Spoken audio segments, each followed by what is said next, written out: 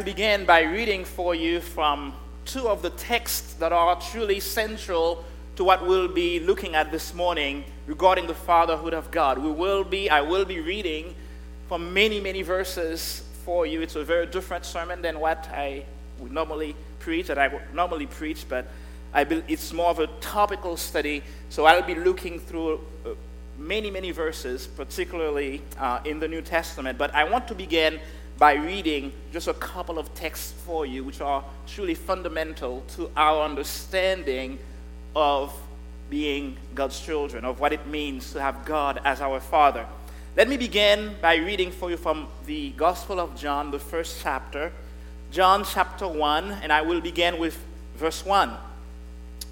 In the beginning was the Word, and the Word was with God, and the Word was God. He was in the beginning with God. All things were made through him, and without him was not anything made that was made. In him was life, and the life was the light of man. The light shines in the darkness, and the darkness has not overcome it. There was a man sent from God, whose name was John. He came as a witness to bear witness about the light, that all might believe through him. He was not the light, but came to bear witness about the light. The true light, which gives light to everyone, was coming into the world. He was in the world, and the world was made through him, yet the world did not know him. He came to his own, and his own people did not receive him. But to all who did receive him, who believed in his name, he gave the right to become children of God, who were born not of blood, nor of the will of the flesh, nor of the will of man, but of God. 1 John chapter 3. Verse 1. See what kind of love the Father has given to us, that we should be called children of God. And so we are. The reason why the world does not know us is that it did not know him. Beloved, we are God's children now. And what we will be has not yet appeared. But we know that when he appears, we shall be like him, because we shall see him as he is.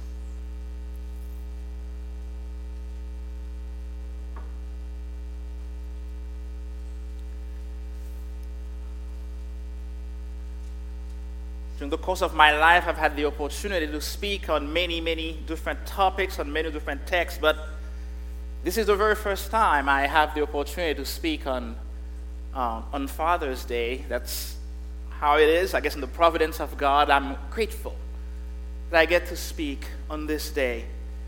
And after I was asked to speak, I thought, okay, what do I do? What do I speak? Where do I go? I thought of the many sermons that I've heard, of the many things that are often said on Father's Day, and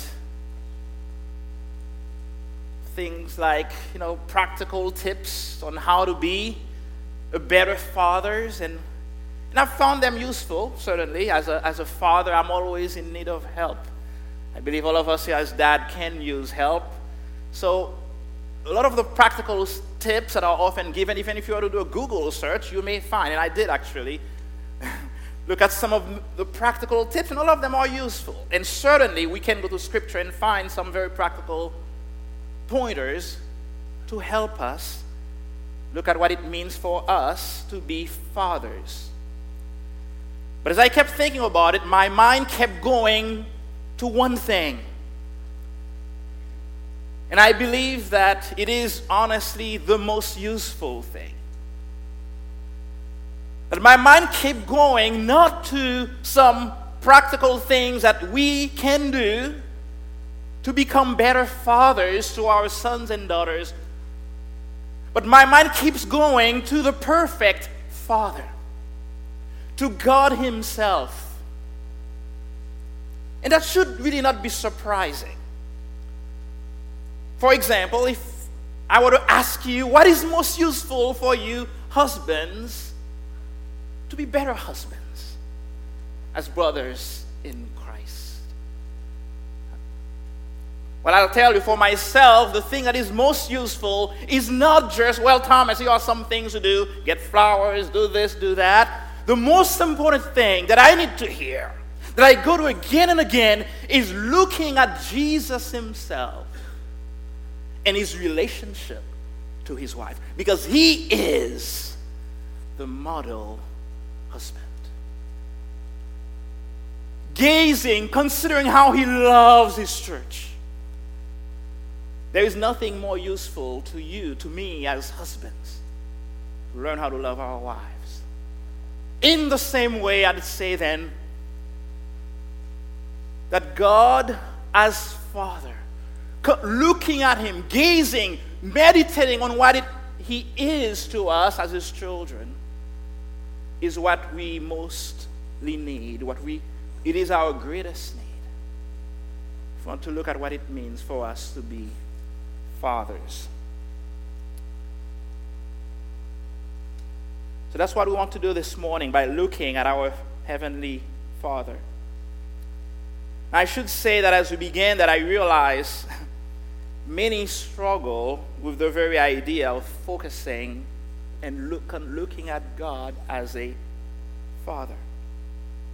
Many struggle with this because the very idea of father is very painful in light of the real painful experiences they've had. And perhaps you are here this morning dreading even this topic because it brings memories, things that you would rather not think of this morning. Some even say that we need to get rid of this very notion of God as Father.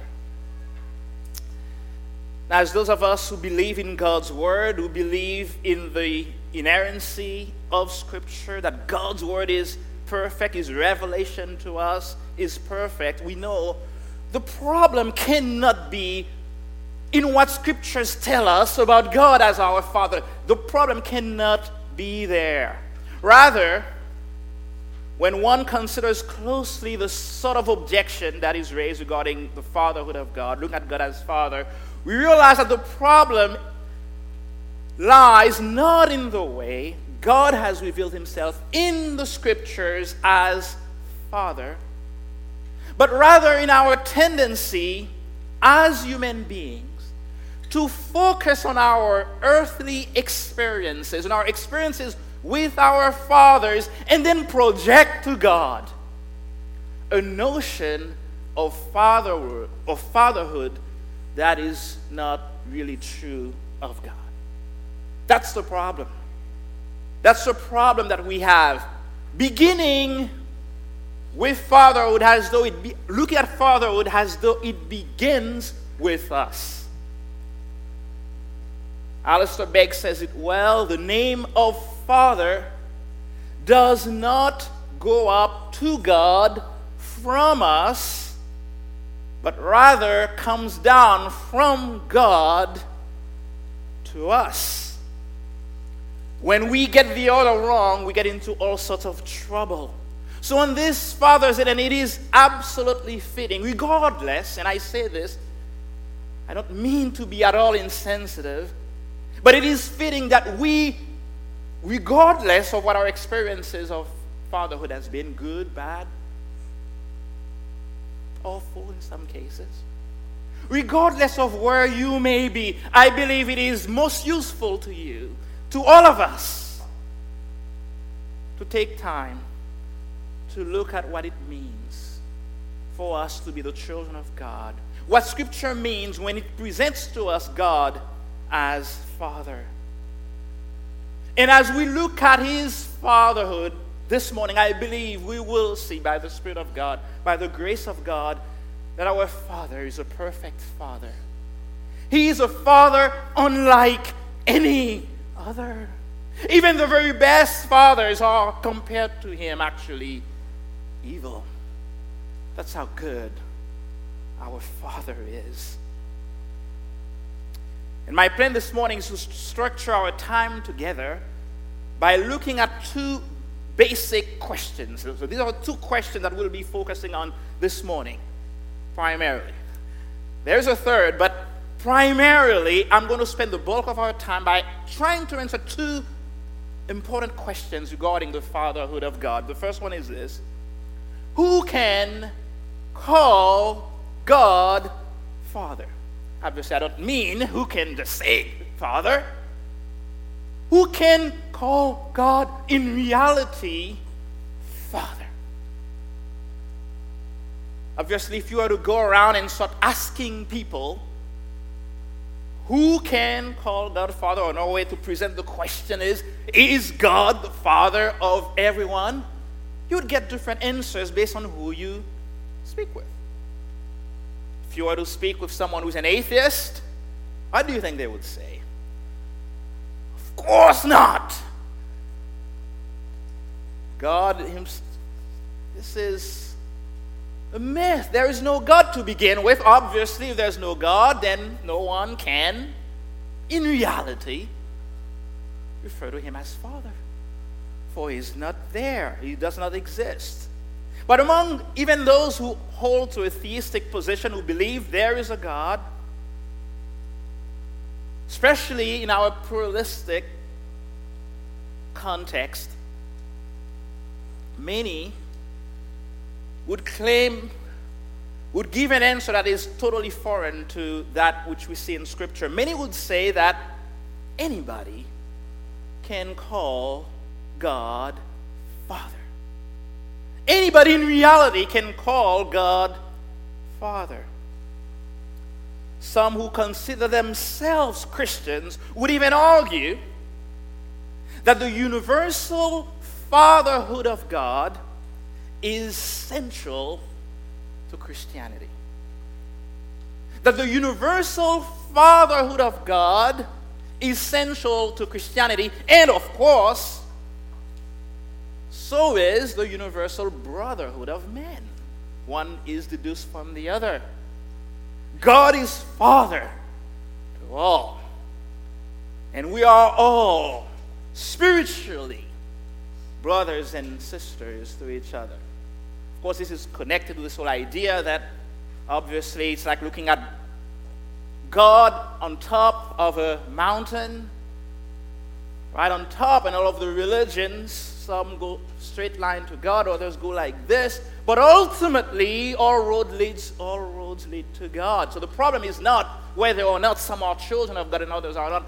Maybe some of us don't realize it, and what we really need to do is start realizing that ultimately there is one God, and He's a Father in the spiritual sense of all of us, and that all of religions are essentially the same. Is the idea of the universal fatherhood grounded in the truth of Scripture? Is it central to the truth of Scripture? And I am not pressing this. You turn on the television, you start watching a couple of ceremonies, you will see that very clearly. References to our brotherhood, to our God being our Father. Is this then this idea grounded in Scripture? Well, the proposition I just mentioned, that God is Father, and that we are brothers and sisters, not only they are not grounded in Scripture, not only they are not central to Christianity, they are actually totally opposed to Christianity. They are actually repudiate Christianity. The uniqueness of Christianity, the uniqueness of Christ and His work. Now, I must say very quickly that there is one verse in the New Testament that people sometimes go to try to get support for this idea. In the book of Acts, in Acts 17, you're familiar with this text, where Paul, in his conversation, in his debate with some of the Greek philosophers, quoted a pagan poet saying that we are God's offspring. And many people then will look at this verse and say, you see, Paul believes in the universal fatherhood of God.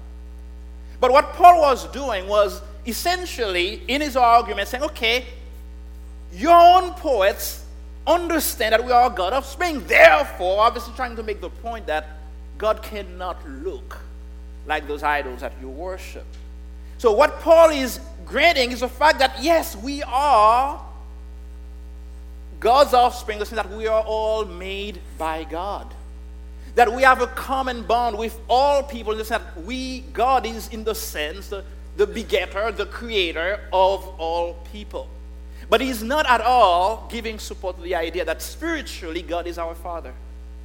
And that all peoples, regardless of their belief systems, are his children.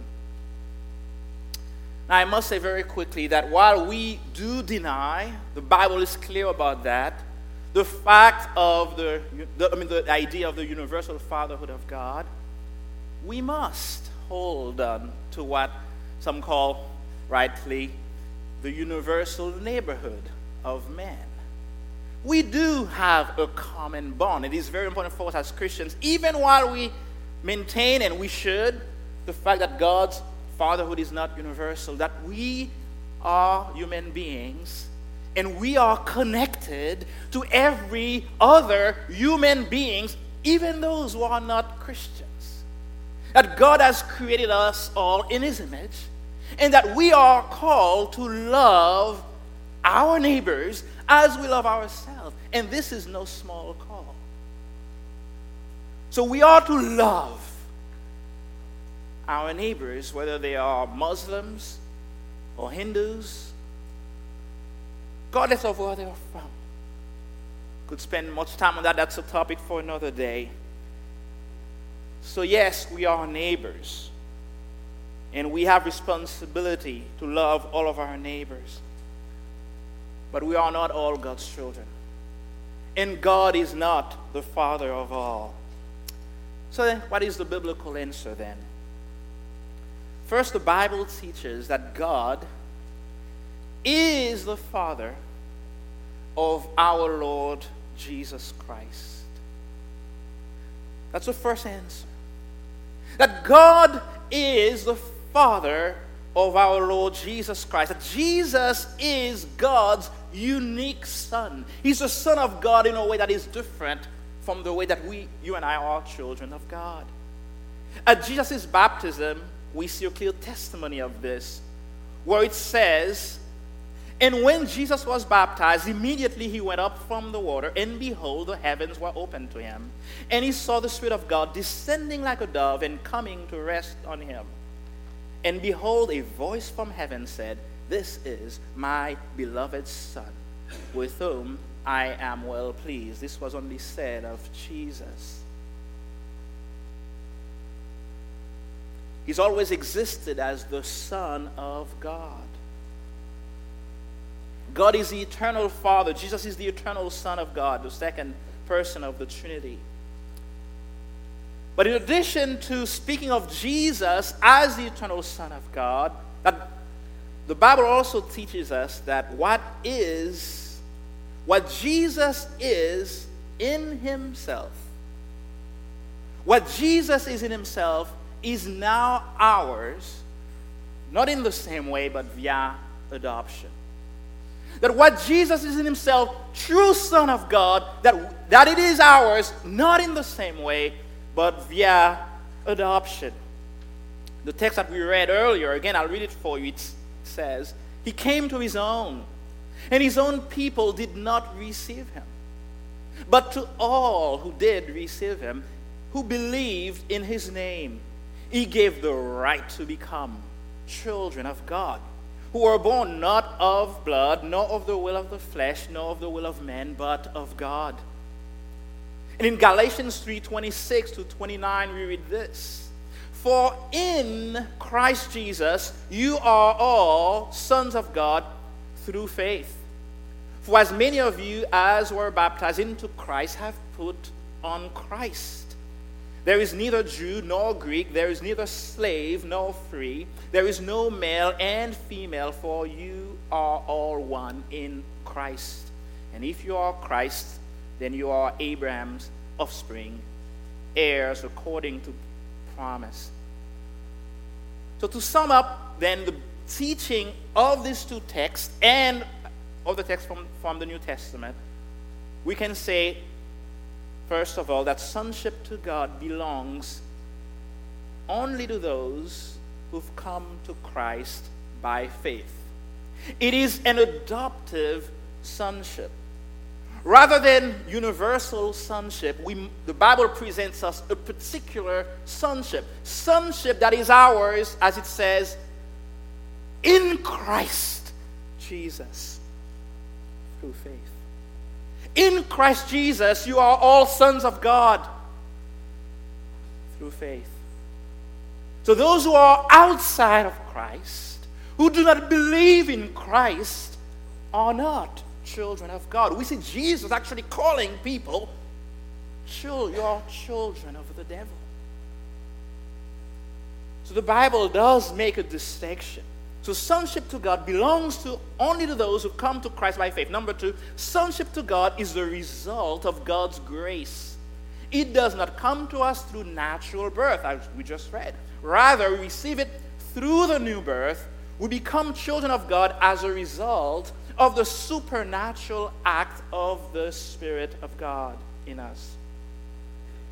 Third, sonship to God is the supreme manifestation of God's electing love for us.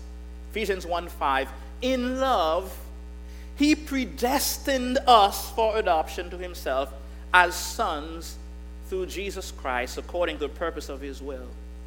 So what we see in Scripture is this wonderful, wonderful act of God whereby he not only forgives us as guilty sinners, he not only forgives us, reconciles us to himself, those of us as we were his enemies, he not only cleans our record, forgives us, removes our debt, he not only credits us with Jesus' righteousness. And all of those are wonderful blessings. The Bible tells us that he adopts us into his family. Have you thought lately about how great this fact is? As you think of Father's Day today, dwell on this. That God has not just declared us not guilty, righteous. He says, you are my child. Imagine a judge who pays the sentence of a murderer. And he says, you can go home. You're not going to jail anymore. You've murdered. You've committed the worst crime imaginable. Would that not be grace? And actually, I'll pay for it. I'll go to jail. I'll pay your sentence. That would be amazing grace. But imagine now the judge saying, you murderer, now have a new standing. You are my child.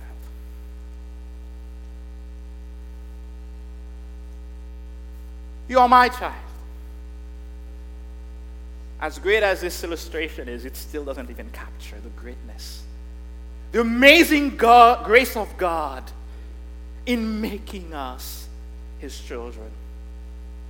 Oh, brothers and sisters, may we, like the Apostle John, never stop marveling at the grace of God in making us his children. Let us not get used to it. May this never become, okay, sure, I know that. Oh, may it change us. May it change everything about us. Think about it every day. Now, regardless, wherever you may be, that you are a child of God because of God's great love. See, we say again, what kind of love? Of what country is such a love that the Father has given to you and me, to us, that we should be called children of God? And he says, and so we are. It's not an idea, it's just a possibility. It is reality, and so we are.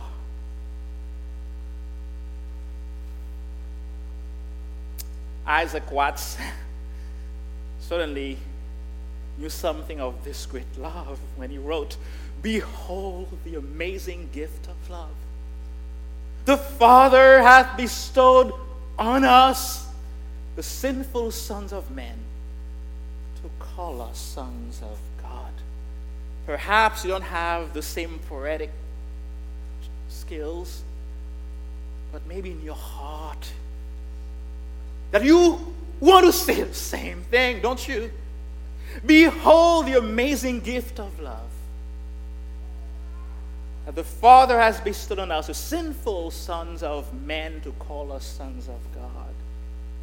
That God sent his love, sent his Son to redeem sinners, and then to elevate us to the status of son. That's why some people call adoption even a higher blessing. Not that justification, obviously. Of course, you can't have adoption without justification. We know that. But God essentially goes beyond that. Could have justified us, declared us not guilty, and not bring us into his very own family. Who can call God Father? Scripture is clear. Of course, Jesus is the unique Son of God. And those of us who are in Christ, those of us who have been born of the Spirit of God, only they have been given the right, the authority, that's the word, to call God Father. And only they have been given the Spirit of God to enable them to sense their true sonship to God and call him Abba, call him Father. We must move on. And I will move on very quickly. The second question we really wanted to dwell on is, what are the privileges of those who call God Father? What are the privileges of those who call God Father? The first one is the privilege of authority. Maybe you're surprised that this would be the first thing mentioned. Authority or privilege. Yes, my brothers and sisters. Again, we have a problem when we start looking at our human fatherhood, because authority often carries a very, very negative connotation. We don't like this idea. And when you think of authority, start thinking of our fathers, or some fathers that you know, who've abused their authority, who've misused their authority. All of us, I'd like to believe, have at some point failed in our exercise of authority, of parental authority toward our children. But again, we cannot let our failures hide the fact that God is a perfect Father who exercises his authority well, and that it is a privilege for us to be under his authority. We see the authority of our Heavenly Father expressed in his relationship with his unique Son, Jesus. Jesus says, John 6:38, "For I have come down from heaven not to do my own will, but the will of him who sent me." John 17:4, "I glorified you on earth, having accomplished the work that you gave me to do." John 5:19, "So Jesus said to them, Truly, truly, I say to you, the Son can do nothing of his own accord, but only what he sees the Father doing. For whatever the Father does, the Son does likewise."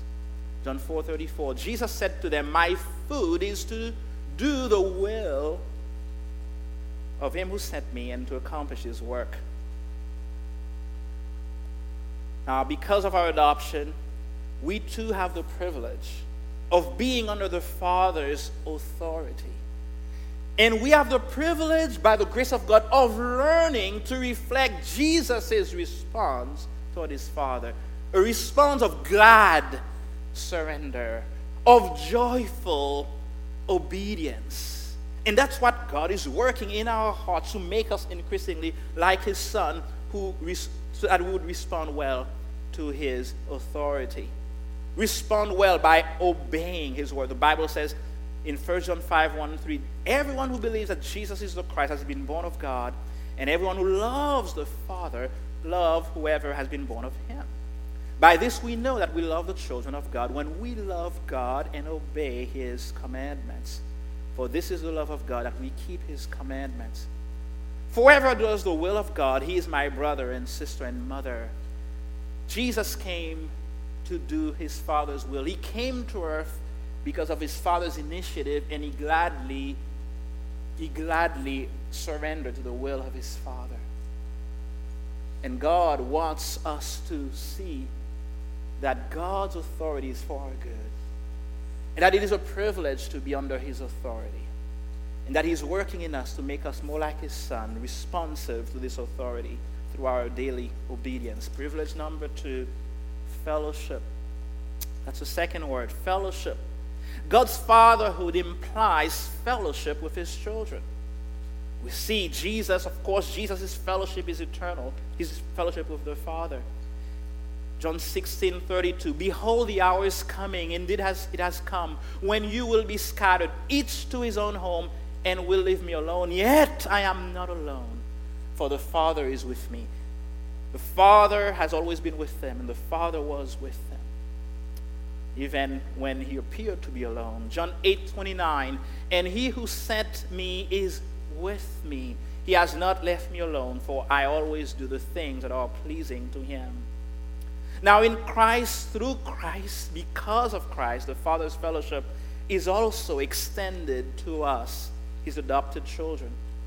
That which was from the beginning, which we have heard, which we have seen with our eyes, which we looked upon and have touched with our hands, concerning the word of life. The life was made manifest, and we have seen it, and testified to it, and proclaimed to you the eternal life which was with the Father, and was made manifest to us. That which we have seen and heard we proclaim also to you, that you too may have fellowship with us. And indeed, our fellowship is with the Father and with his Son, Jesus Christ. Our fellowship is with the Father, and what a privilege it is to be in fellowship with our Heavenly Father. See, fellowship implies access. It implies intimacy. It involves knowing God increasingly as we spend time with him, as we spend time in his word, as we talk to him in prayer, as we spend time with our brothers and sisters, loving him together. Oh, as we spend time with him, we become more and more like him, loving the things that he loves, hating the things that he loves. We find ourselves drawn to his priorities. That's very analogous to a relationship between a father, a loving father, and his children.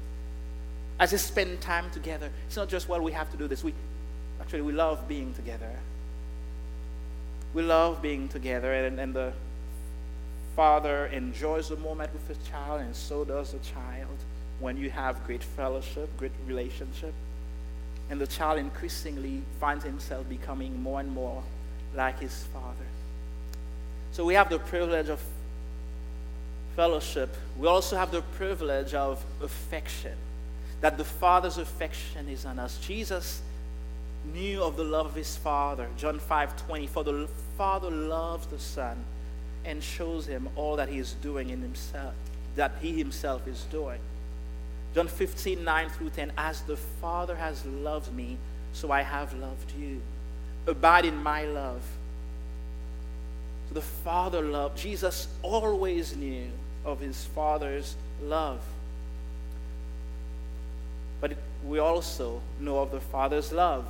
John 16:27, for the Father himself, Jesus says, loves you. The Father doesn't just love me, but he loves you because you are in me. He loves us. He loves us. We sing often, as he loves his Son. What an amazing reality. To be loved by the Father with the same love that he loved his Son. 4 quick things about the love of our amazing Father. It is unmerited. It is undeserved. God's affection to us can never be earned. His love is poured out on not on worthy objects, but those who deserve wrath, condemnation. The Father's love comes to us through Christ. Oh, and listen to this one. It is for all his children. We all know in our world how sometimes a father has many children. He doesn't love all of them, right? Maybe you're here this morning and part of your grief is that you were not well loved by your father. Your father loved your siblings more and you carry those scars. Well, our perfect Father loves all of us. Not just those who are out there, the famous one, the one that we all see, but every single one of his child.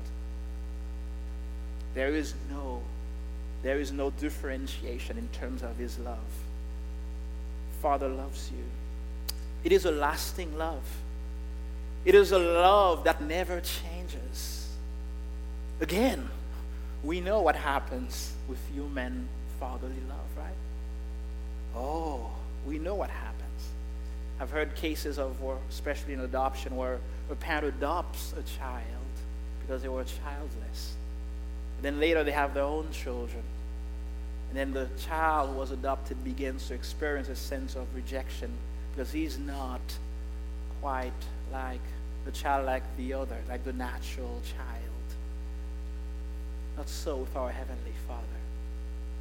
His love for us will never change. The Bible says nothing shall separate us from the love of God that is for us in Christ Jesus.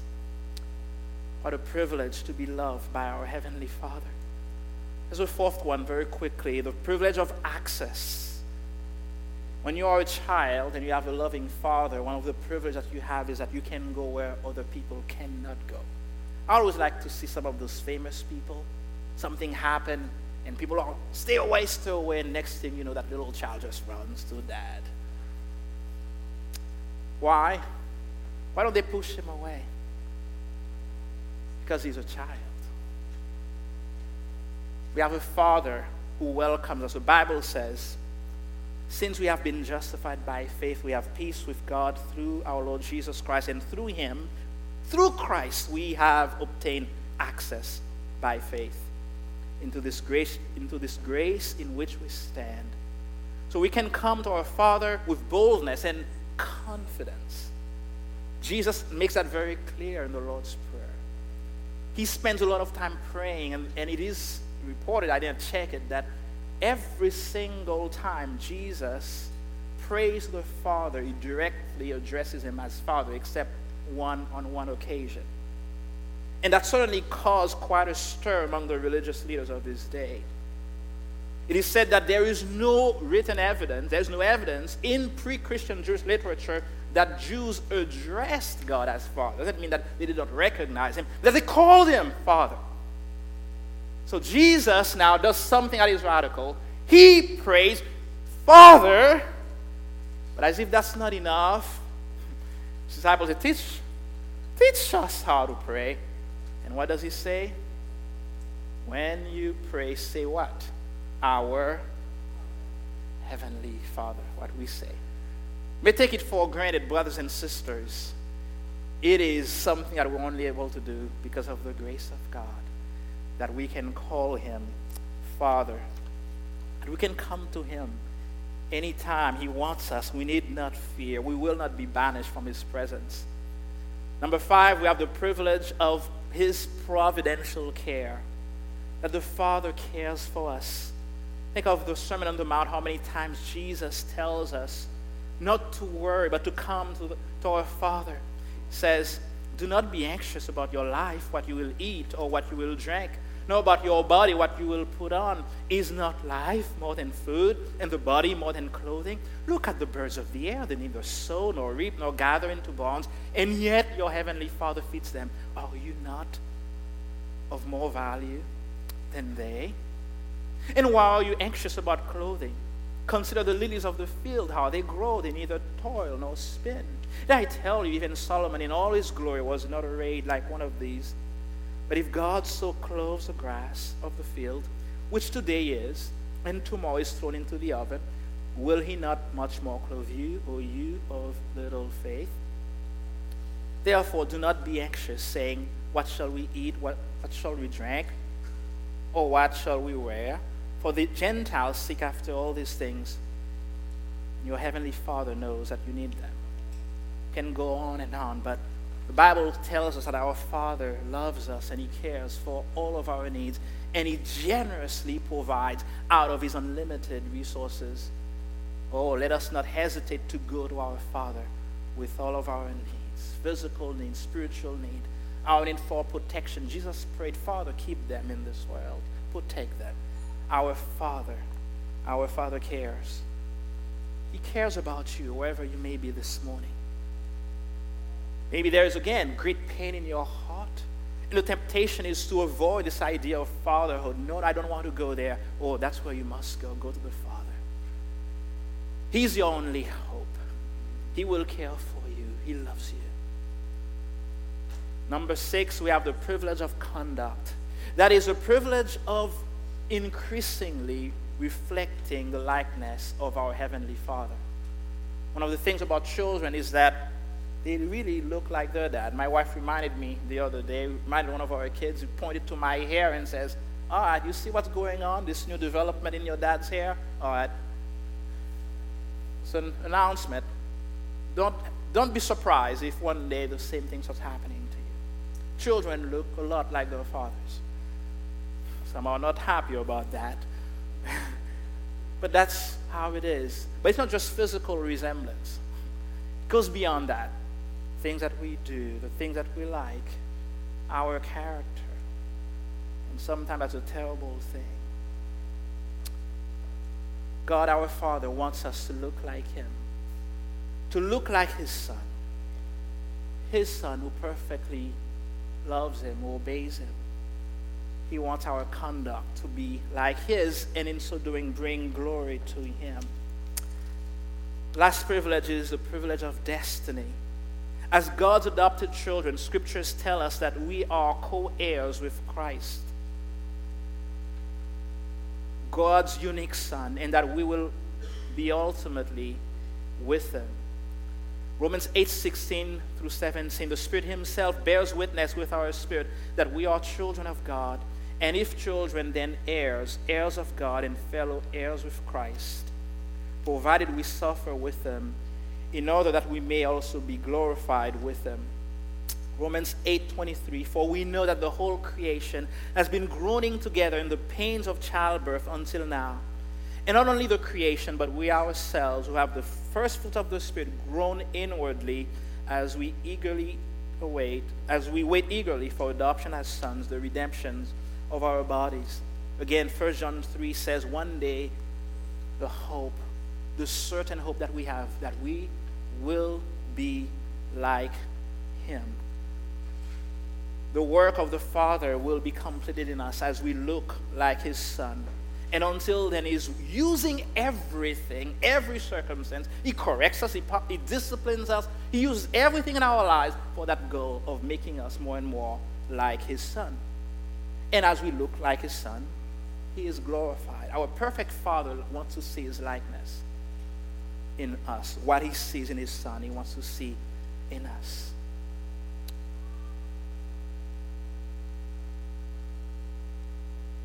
Does this prospect excite you? Does this prospect excite you? Of being co-heirs with Christ and sharing in His glory? Of looking like Him? Of being with our Heavenly Father? Again, our earthly fathers often say things to us that make us feel like we have no future. But our God tells us the best is yet to come. It is great now. We are His children now. But it has not yet been manifested what we will be. It's going to get even much better. And one of the things I'm looking forward to is unhindered fellowship. Fellowship that is not marked by my failures and sins, my disobedience. Do you realize that? One day there will be no need for us to say, forgive us for our sins, for we will be in His presence like His Son, pleasing, delighting in our Father. We've looked at 2 questions this morning. Who can call God Father? What are the privileges of being God's children, there's a third question I want to end with very, very quickly. It's a very personal question, and it is this: is He your Father? Is He your Father? I'm not asking if you believe in God. Many people say they do. The Bible says the devil believes in God.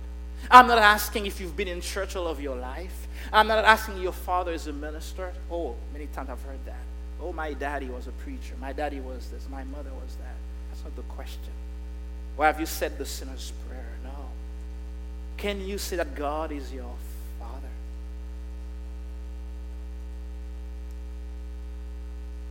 Maybe you're sure.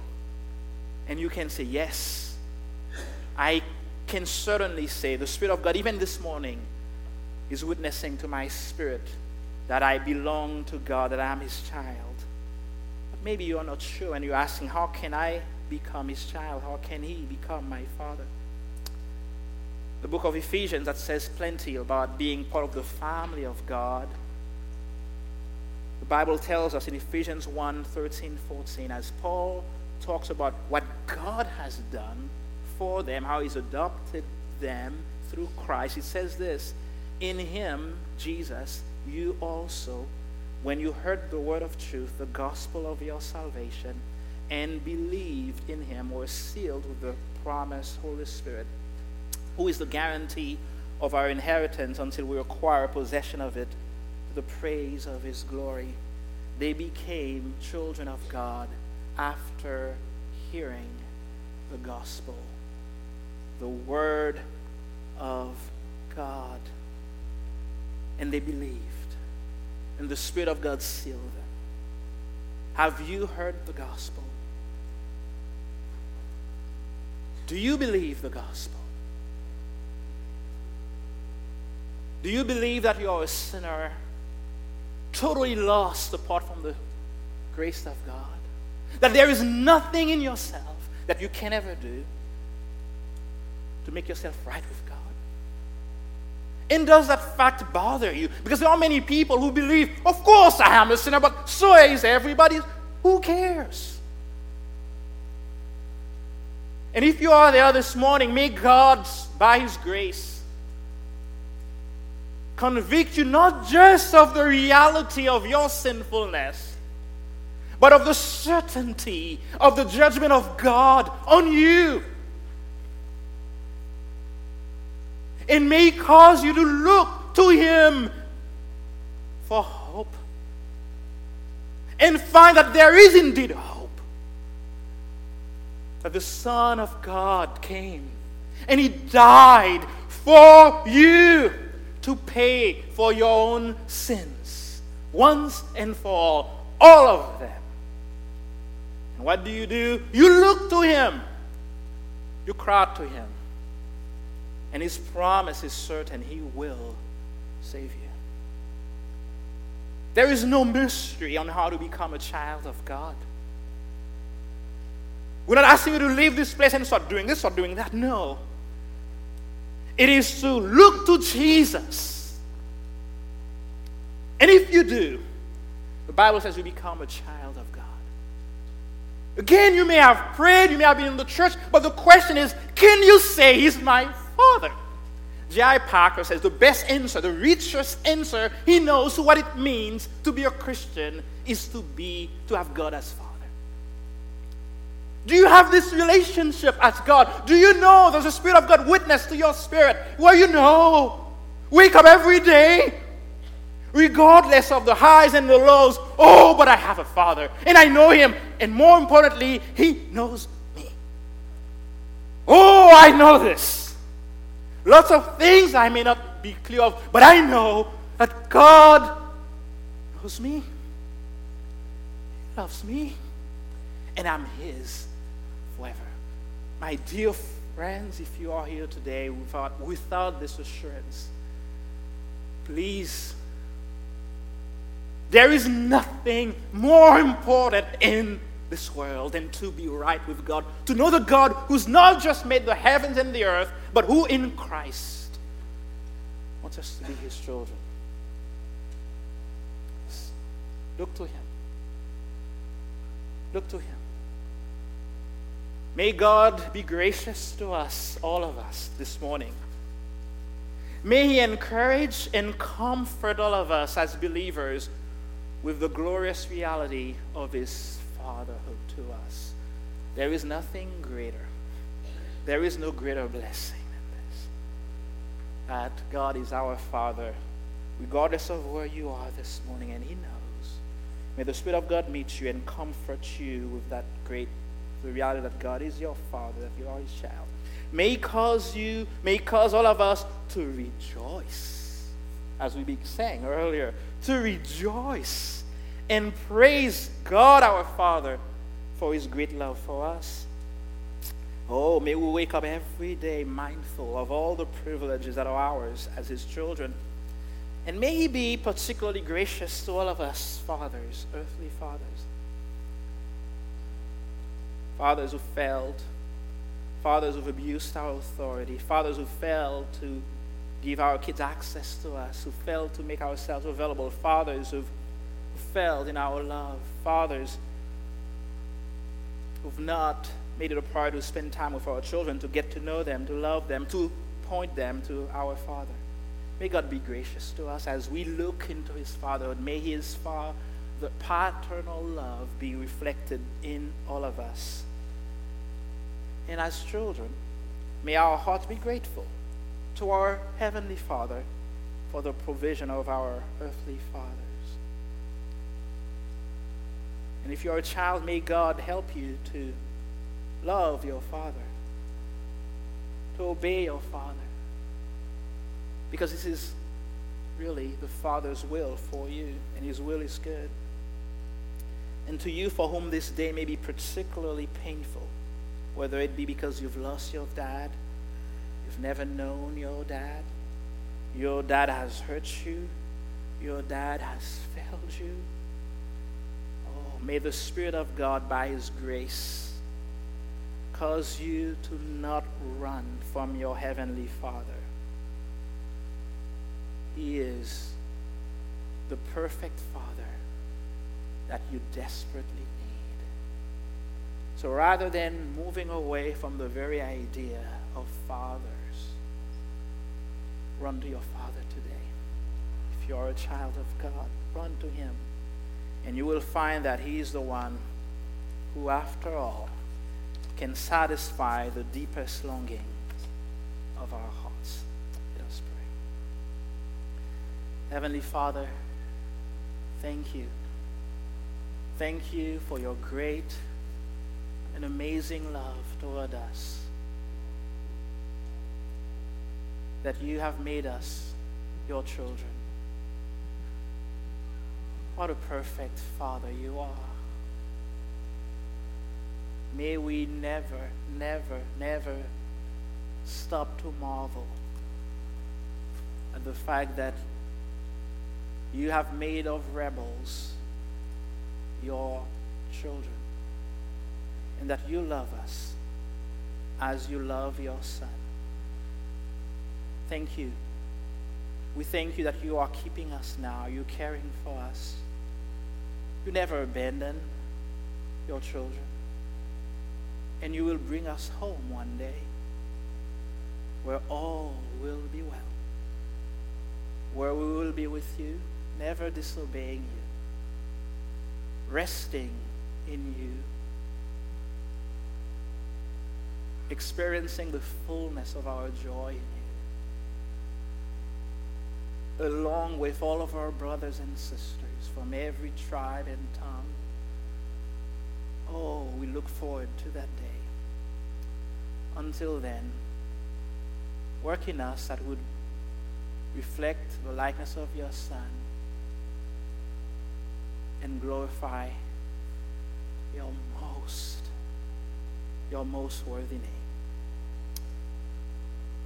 We pray in the name of Jesus, the one who made it possible for us to be your children, our precious Christ. In his name we pray. Amen.